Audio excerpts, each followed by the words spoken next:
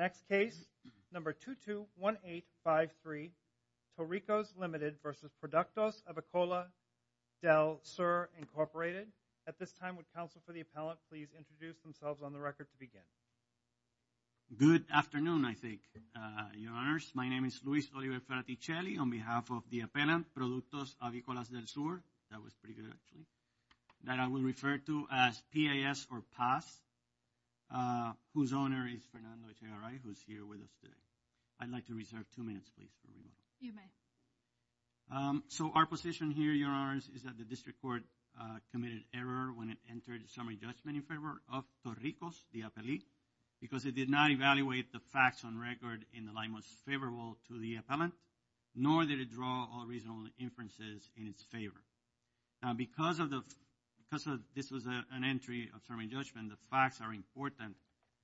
So I'd like to very briefly summarize some of the more salient points as relevant to the discussion today. Pollo Picú is a mark used to sell fresh chicken in Puerto Rico for over 40 years. PAS originally bought the rights to the Picú trademark in 2004 and began selling in 2005. So strong is the Picú trademark, Your Honors, that the top executives of its main competitor, To-Ricos, have compared it to the Coca-Cola mark and have remarked about the phenomenal job done by PAS and its predecessors in terms of branding, such that, quote, when you talk about fresh chicken in Puerto Rico, people think about Picú, not To-Ricos. I want to just jump into the issue here. So your opponent argues that the cases you point to in support of the excuse argument don't rest just on a finding of excuse alone, that they also reference some sort of evidence of use or intent to use the mark during the relevant time period. Are there cases, can you point us to cases in which a court has found that excuse based just on the financial or legal challenges alone is enough?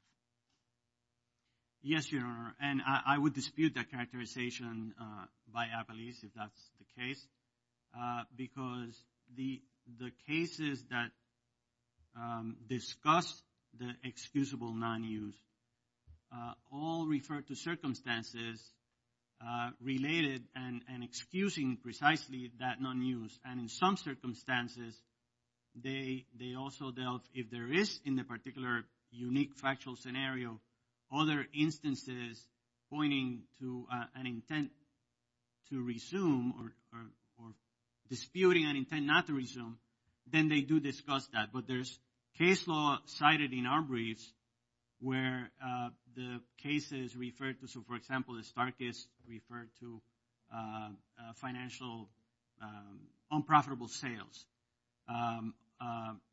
The Cardex opinion refers to financial situation, financial difficulties by the mark owner, which excuse their non-use. And there's no, in the Cardex opinion in particular, there may be a little confusion because the Cardex opinion examines two separate instances of non-use, both by the original mark owner, Sperry, and by Cardex, the purchaser of the mark. And in the context of the Cardex non-use, they do delve a little bit more into other circumstances that show or tend to dispute any determination of an intent not to resume. But in the case of the Sperry, the original owner, they basically recognize that the situation, their lack of sales, essentially, of the product were caused by financial difficulties and that there was no sales. And the only thing they point to in terms of other circumstances beyond the excuse for the non-use is basically repairs done to the particular product in that scenario, not any sales or any other circumstances. And so, but you're not suggesting that good excuses for non-use are enough to establish an intent to resume use, are you? You're not suggesting that. I think the excusable non-use goes to defeat the inference of abandonment. So it doesn't, the excuse to non-use doesn't necessarily go to whether the circumstances could constitute use. Rather, the excusable non-use defeats any inference of abandonment, which is, after all, what the two-pronged analysis goes to evaluate and conclude. In other words, the non-use and the intent not to resume, they're both prongs designed to get to the conclusion or the determination as to whether there was abandonment or not. And that's what the excusable non-use does. It defeats that determination of abandonment. Well, go ahead.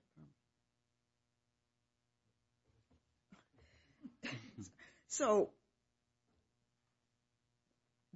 the fact that your client didn't renew the renew with the Patent and Trademark offices, I mean, why doesn't that suggest, in addition to the non-use, I mean, why doesn't that support the district court's finding of abandonment or your failure to overcome the presumption of abandonment? Well, recall that the registration of the mark is just one element, right, to determine, and it's not necessarily determinative. That's why I said one and non-use.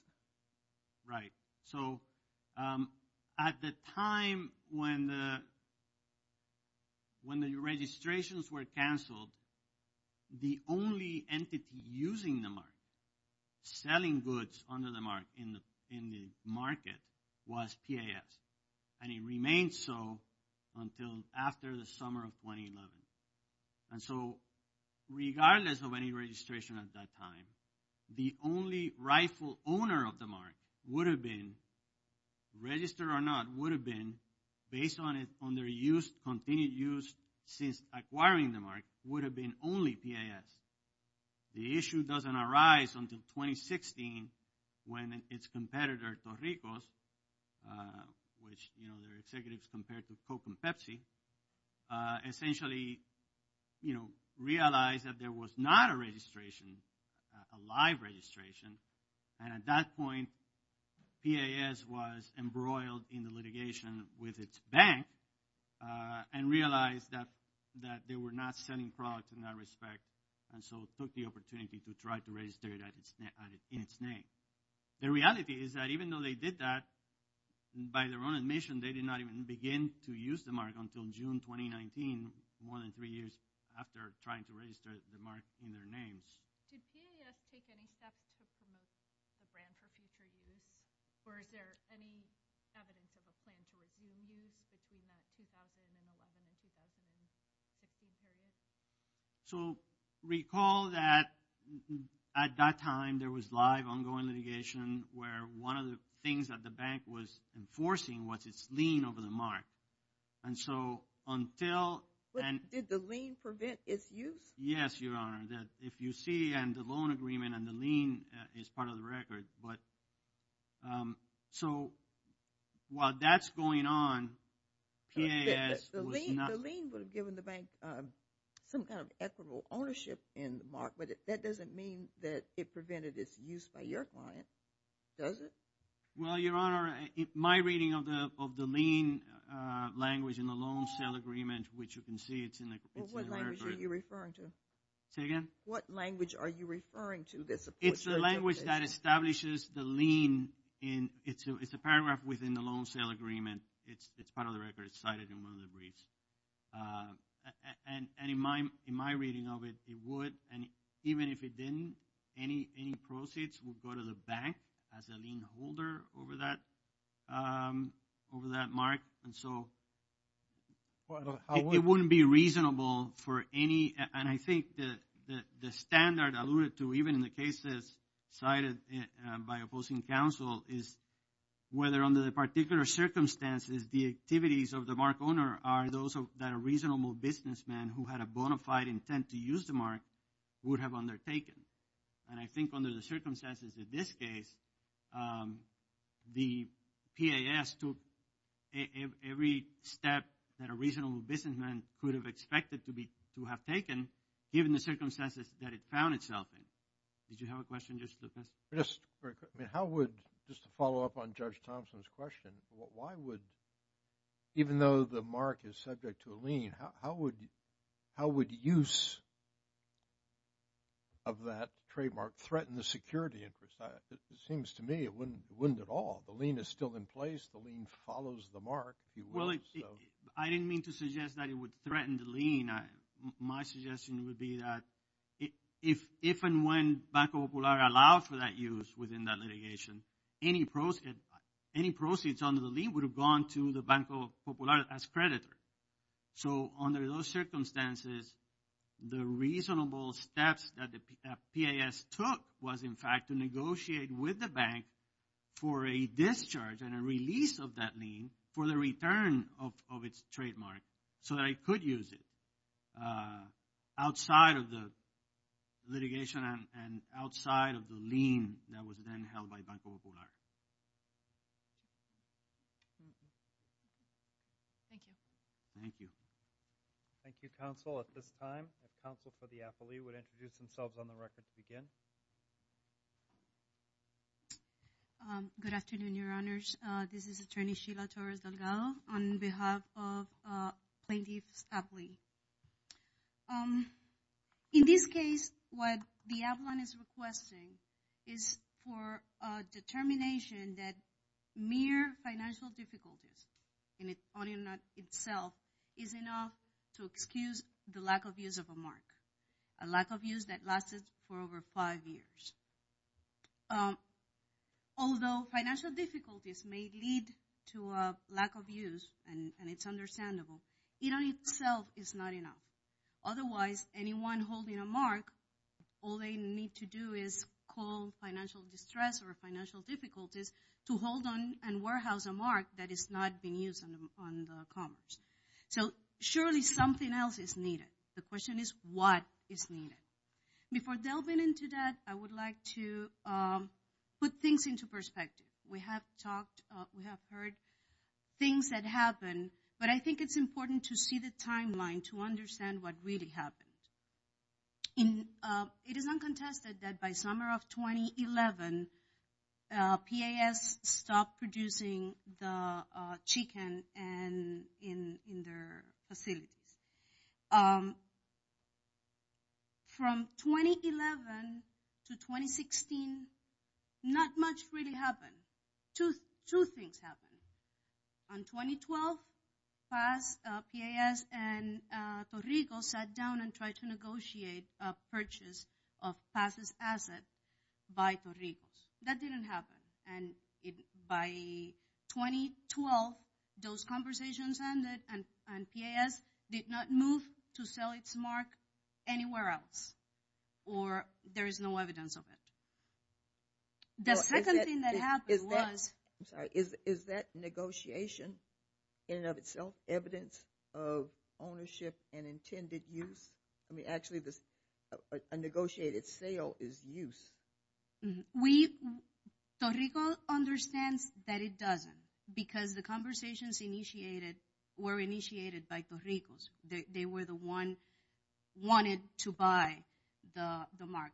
However, To-Ricos' position is that even if those conversations mean that they were intending, are proof or intention to use, those conversations happened in 2012.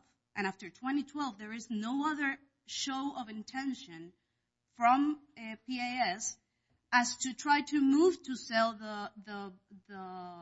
their assets anywhere else. So even if those conversations mean an intent to use, they stop in 2012. So from 2012 to 2016, nothing happened. Well, one thing happened, and that was where I was going. The thing that happened was that they lost their corporate status before the State Department and did nothing about it until after 2016. Everything changed in 2016. In 2016, To-Ricos went and filed an application before the U.S. Patent and Trademark Office and the Puerto Rico Trademark Office. And then is when PAS started to make things or to move and execute actions to try to salvage the mark that they already abandoned. They went on and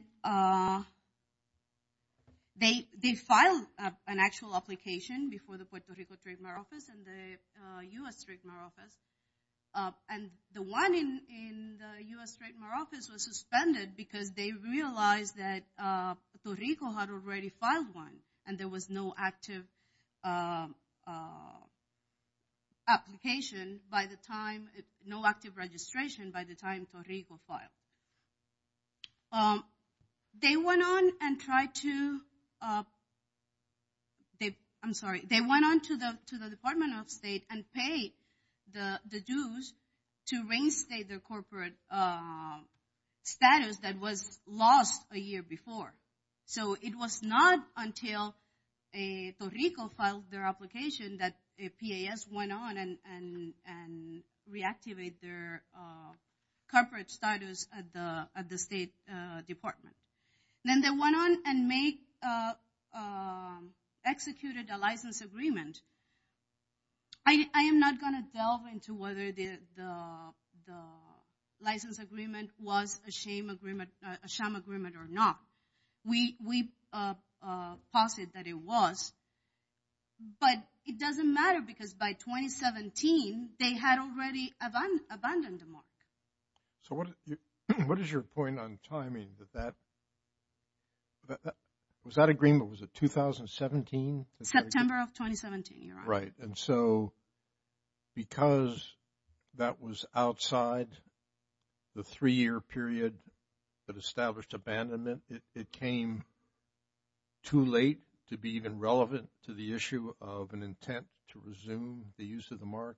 Is that true? It's just too late? That is our position, because they did so after the mark was already abandoned and To-Rico claimed the mark by filing.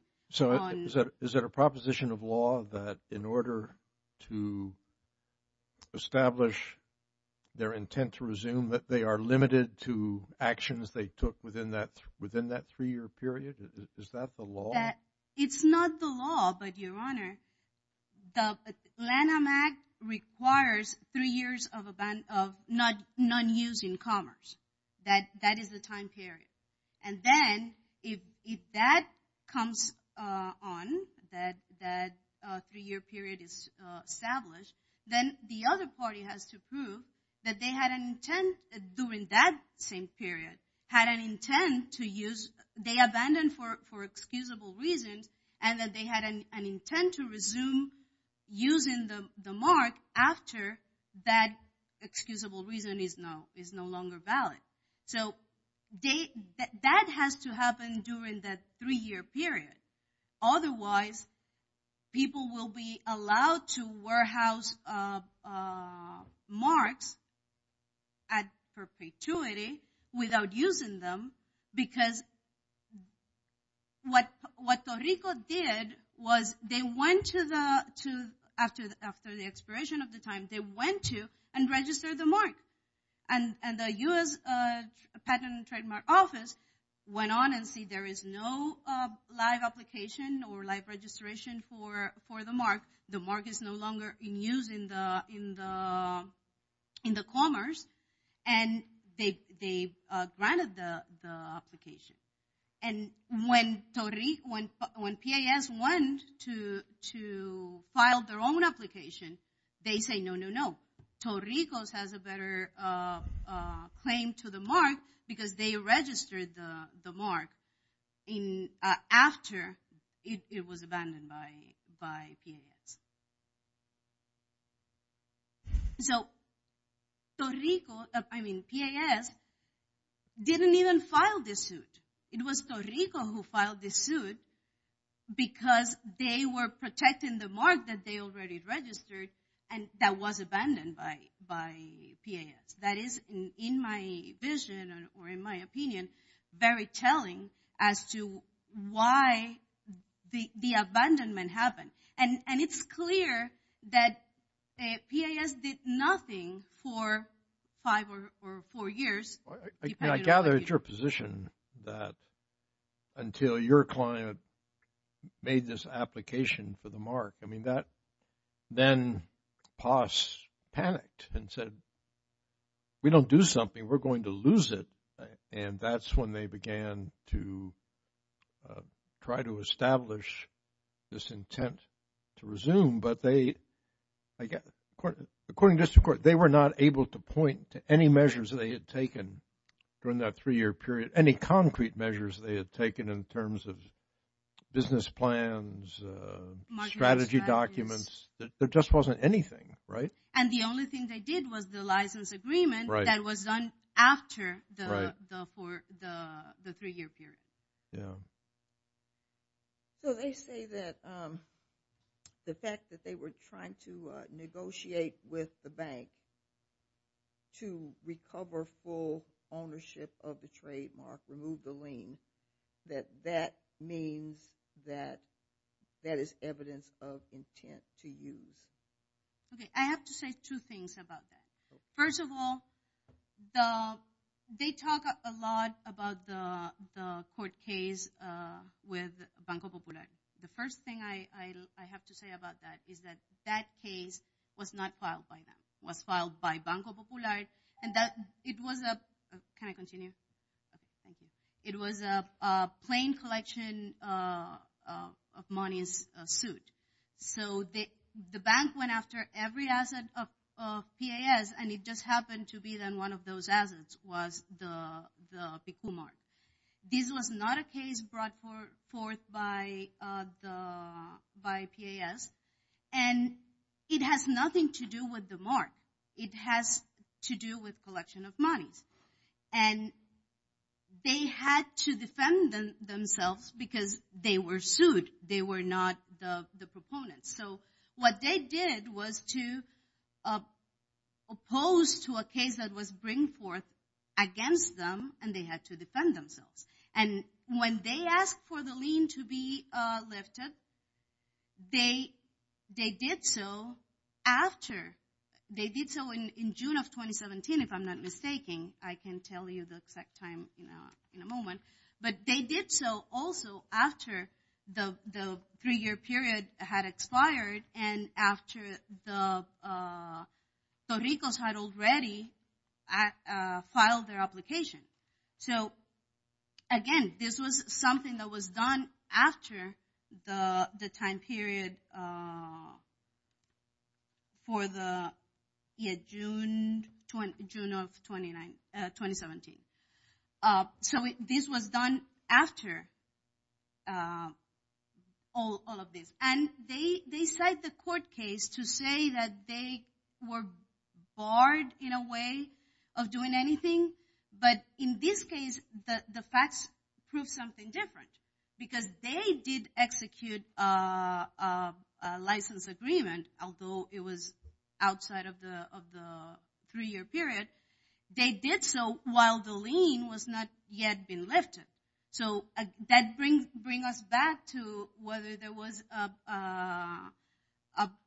anything that prohibited them from using the mark in commerce, because there was none. It was proven by their own acts.